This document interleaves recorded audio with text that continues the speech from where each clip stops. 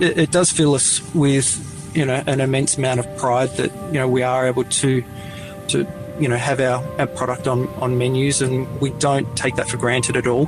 The relationship we've been able to build with chefs and customers is hugely important to our business, and we don't take that business for granted ever. This is The Producers. I'm Danny Vallant. Ben Blackmore is a sixth-generation farmer and the current custodian of Blackmore Wagyu, the company his father David started in 1988. Blackmore Wagyu operates on a small scale in Victoria, producing one of the most respected and adored Wagyu products in the world. Genetics, breeding, feed, animal care, and a commitment to getting out there in gumboots among the cattle are all key to the Blackmore ethic, along with an unending desire to make every carcass, every bite, better than the last. My name is Ben Blackmore. I work for my family's business, which is Blackmore Wagyu Beef. We specialise in producing 100% full-blood Wagyu in Victoria, in Australia. And we have been doing it for just over 30 years, which was a business that my father, David, started. David Blackmore had always worked with cattle and had always been obsessed with improving quality through breeding technology, but his early career was in dairy rather than beef. We grew up in a small town north of Bendigo, a little town called Serpentine. We moved there from South Australia when I was, when I was a toddler, 2 or 3 years of age. So I've mainly, grown up in Victoria. However, that was an area that was very much sheep and cropping. Dad had an involvement with dairy, as I said. So his background was that in the late 70s, he was involved with taking embryo transfer out of the laboratory and sort of putting it on farm and making it a bit more commercial. They sold that company to Elders back in the early 80s, which is why we moved to Victoria. Dad was then working for Elders and based at Charlton Feedlot. And then after a few years of working with Elders, he decided to go into business for himself, which was importing dairy genetics from the USA and Canada. And that, ultimately led him to finding Wagyu in 1988, or purebred Wagyu in 1988. Dad is a fifth-generation farmer. I'm now the sixth-generation farmer. So, we would always had been involved in farming. Dad didn't have the family farm left to him, so he sort of was always looking for new and different ways to, advance, farming, especially with technology. So back then it was about embryo transfer.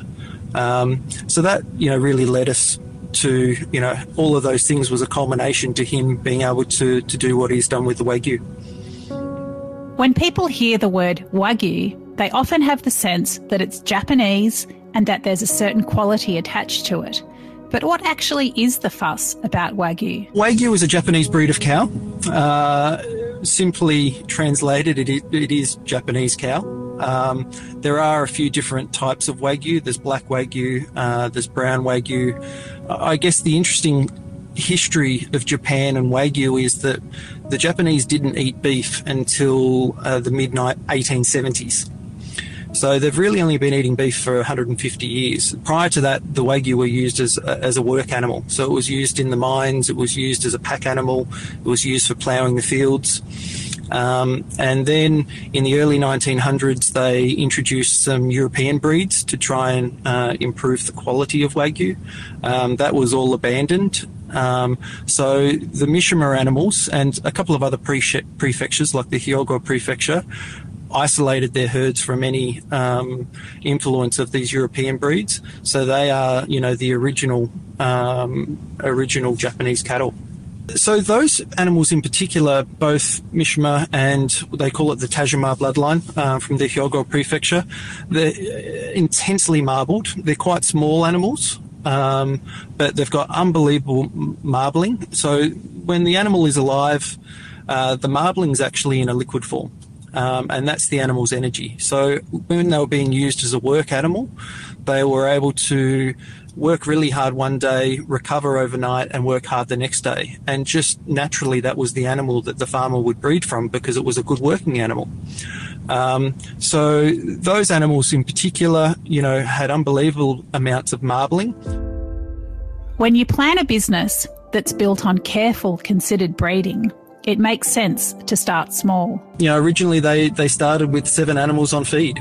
And then that, went to 14, and then we built it to 40. And then, I think now we've got almost 4,000 animals in our system, which sometimes can sound a lot. But, when you look at half the herd is for breeding and then the other half is essentially for, producing meat, it's such a long time to produce every animal. From the time you make the cow pregnant to the time it hits the plate is a touch under 4 years.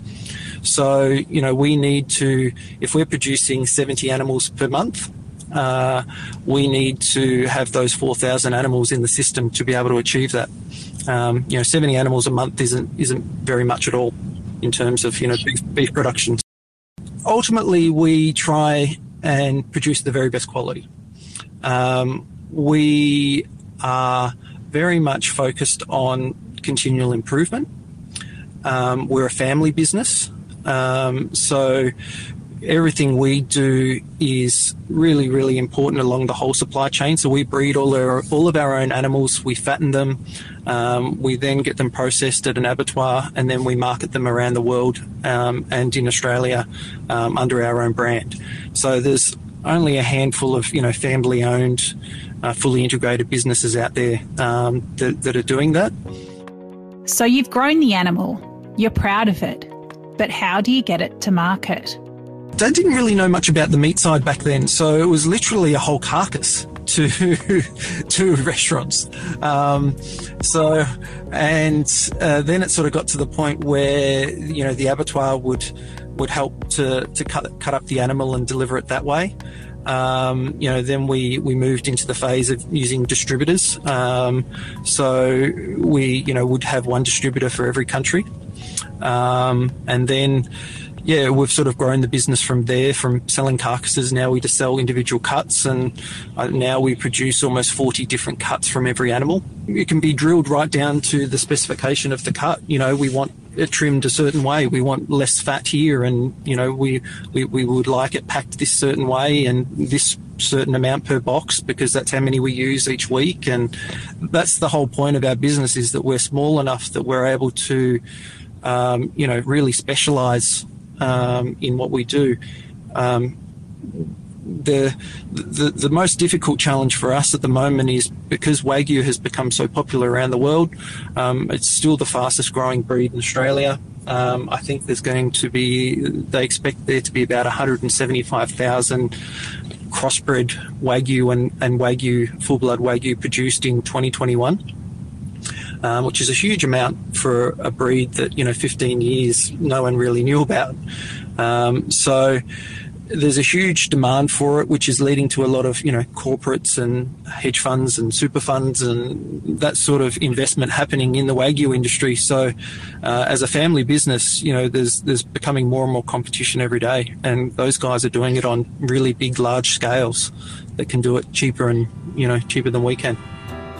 It wasn't quite that Blackmore Wagyu won an Oscar, but there's a connection between the movie awards and this Australian beef. We're talking so early, 2002, 2003. Back then, some of the customers, or about half the production was going in Australia and half was being exported to the USA. I guess the big break was in 2005. Wolfgang Puck used our beef at the Oscars dinner. Then Thomas Keller started using our product for the French Laundry. And I guess that's really what sort of started to put us on the map, especially overseas. Around that time, I think it was 2006, Rockpool Melbourne opened. And we started a very long and close relationship with Neil Perry. And from there, it's just grown. There's been a lot of great supporters of our product over the years, and there still are, even to this day. And a lot of them are long-term loyal customers. And, without without them, we don't have a business. So everything we do in terms of making the product is making sure that we are producing something that they want to use. And, you know, that's, I guess, really the key to making sure that, you know, you have that long-term business that's, you know, been able to, you know, sustain the last sort of 15, 20 years, you know, going through everything from GFCs to pandemics and surviving and coming out the other side. As it's turned out, Ben Blackmore is a sixth-generation farmer, but he didn't plan it that way. Working in a family business has been fantastic. I never thought I was going to be a farmer. I finished school and went and did business marketing at university. It was only years, you know, after doing the course at university that I saw that there was a real business side to agriculture. So my father was very intent on me not coming home straight away. So we made sure that I went and worked for other companies before. So I worked for two Japanese meat companies for almost 5 or 6 years before I came and worked with the family business. I've been working with the family business, I think now for over 12 years. My sort of expertise when I first started was definitely the meat side, and sort of trying to, you know, break up the animal. And what we've been able to do is identify different markets and countries around the world that, you know, pay a premium for those cuts, especially, you know, through Southeast Asia, where they'll have certain cuts that they'll pay a premium for because they're the most popular cuts in those countries. So I think it's been you know, I've really enjoyed working with my father. It's been a great, you know, 10, 12 years. He's now turning 71 this year, so he's starting to slow down and doing a few different projects that he enjoys, some passion projects. He still is very actively involved in the Wagyu business. I try and make sure that, you know, there's not a single thing we ask our staff to do that we won't do ourselves. You know, I would actually prefer to be out there working in the cattle yards and looking at the animals and working with the animals. That's where I'm, you know, enjoy my job the most. Unfortunately, you know, that's just one small part of running a family business. You know, you need to do everything else as well, which is, you know, managing the staff and looking at the financials and, you know, making sure you've got enough money to pay the bills, and also, you know, making sure that, you know, one big part of my job is still, you know, doing the processing and marketing of the meat. And at the moment we're super busy as Sydney and Melbourne, you know, start to come alive again, and, you know, you know, chefs are running around trying to do new menus, and so it's a very, very busy time at the moment in regards to that side of the business.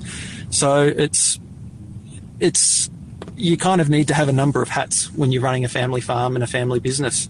You know, you just don't have one job. You know, today I can be meeting a chef, and tomorrow I could be, you know, walking through the animals and looking at feed rations and all of those types of things. So it's a very, you know, varied role, but it's something that we absolutely love, and we have a passion for it.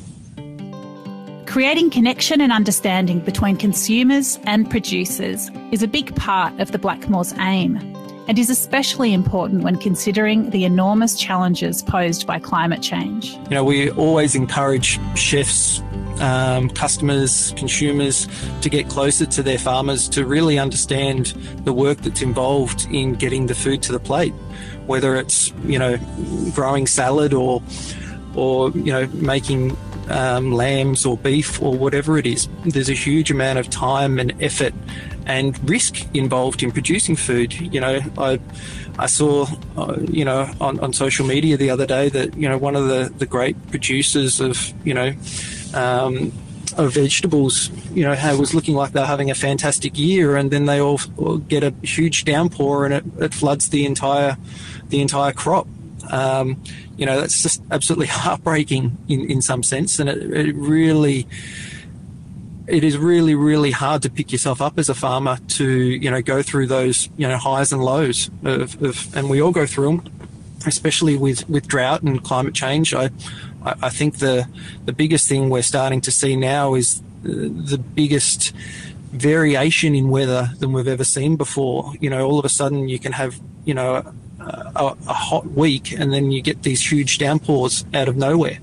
And as a farmer who, you have crops and hay and all these things that you're trying to produce, you kind of need that consistency of weather to be able to produce a really high quality product. And the variability in the climate is creating a lot of trouble for farmers.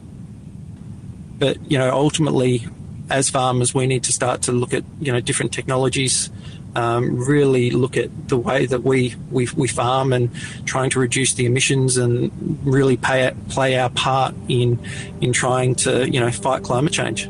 Climate change and a desire to operate sustainably also affects the Blackmores feeding and weight gain regimes. We have a little bit of a different view, I guess, to most of how to feed cattle.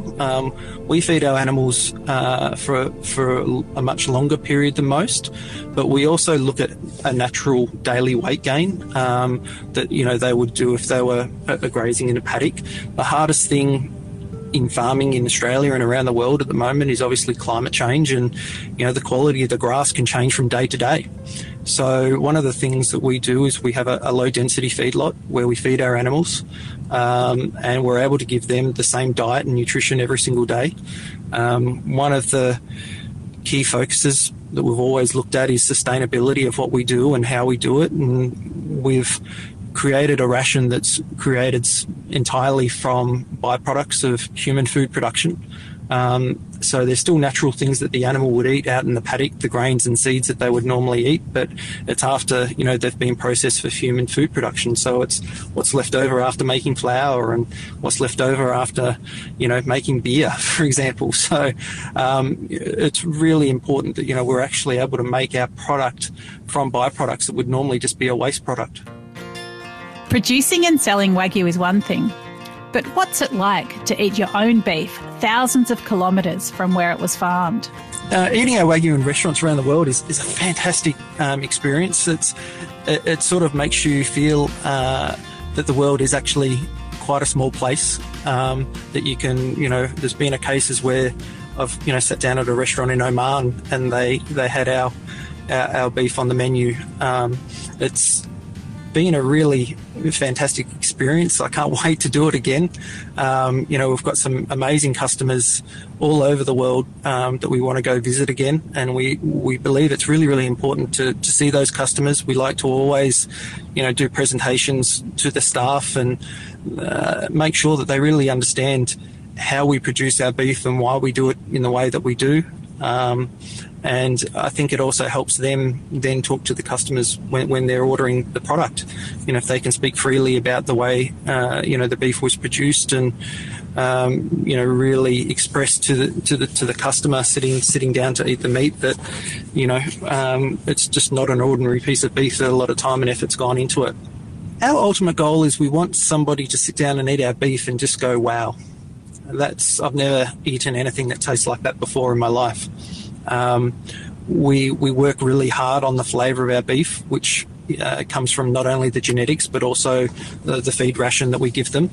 Not all Wagyu tastes the same or has the same texture and the way that it works in the mouth on your palate. So for us, it's really, really important that we create a product that people can just go, wow, that was really extraordinary. So I hope we are achieving that, but that's our ultimate goal. I think that's what we're always, striving to achieve. There's, quite a few restaurants around the world where we get fantastic feedback all the time from them. We're in constant communication with them. Ultimately, the fact that they keep buying our beef hopefully tells us that we're doing something right. Fathers and sons can go through interesting times. But what's it like for Ben to work with his father, David? We're pretty simple. Quite often it might just even be a little smirk between one another and a bit of a mutter of, oh, that's pretty good. But ultimately, we're probably our own biggest critics in what we do. As I said, one of the things that he's always instilled in the business is that we want continual improvement. until, I think one of the things that he said in a Japanese interview once was that his objective was that his worst carcass to be as good as his best carcass. Was probably, I guess that's probably the motto of our business. The proudest thing that I think we can do as a family business is have a product that is really, really consistent. That, we're very much want to show, that we have a lot of integrity in what we do. And, if we have some products that we don't believe is to the standard of what we set for ourselves, we don't actually sell it to the market. We sell it in, other channels, at, a discounted price. And we make sure that, that our brand and the product that we produce will meet the expectations of the customer, whether it be a chef or or somebody sitting down and eating a steak at home that they've bought from a butcher shop. Being a farmer is hard but satisfying. What is it that keeps Ben Blackmore working in Wagyu? I love that it's so varied. As I said, on a daily basis, we can be doing something different every day across the whole business. We love being able to get that direct feedback from chefs and customers. That's, then, as I said, it's the number one thing for us, is that as long as we're able to satisfy them, that will hopefully, keep us in business for another 30 years. It does fill us with, an immense amount of pride that, we are able to have our product on menus, and we don't take that for granted at all. The relationship we've been able to build with chefs and customers is hugely important to our business, and we don't take that business for granted ever. We really love what we do. It's something that, we both enjoy doing every day. It's never a chore. And I guess if you find something you love, they say that you don't work a day in your life. And I guess that's how we feel. Some beef producers process thousands of carcasses a week. Blackmore Wagyu only sends 70 animals a month to market. It's small-scale farming with huge ambitions and worldwide success. This is definitely Wagyu that makes customers say, wow.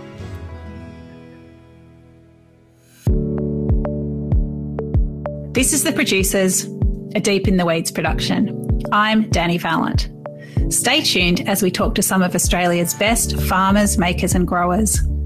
Follow us on Instagram at Producers Podcast or contact us via deepintheweeds.com.au.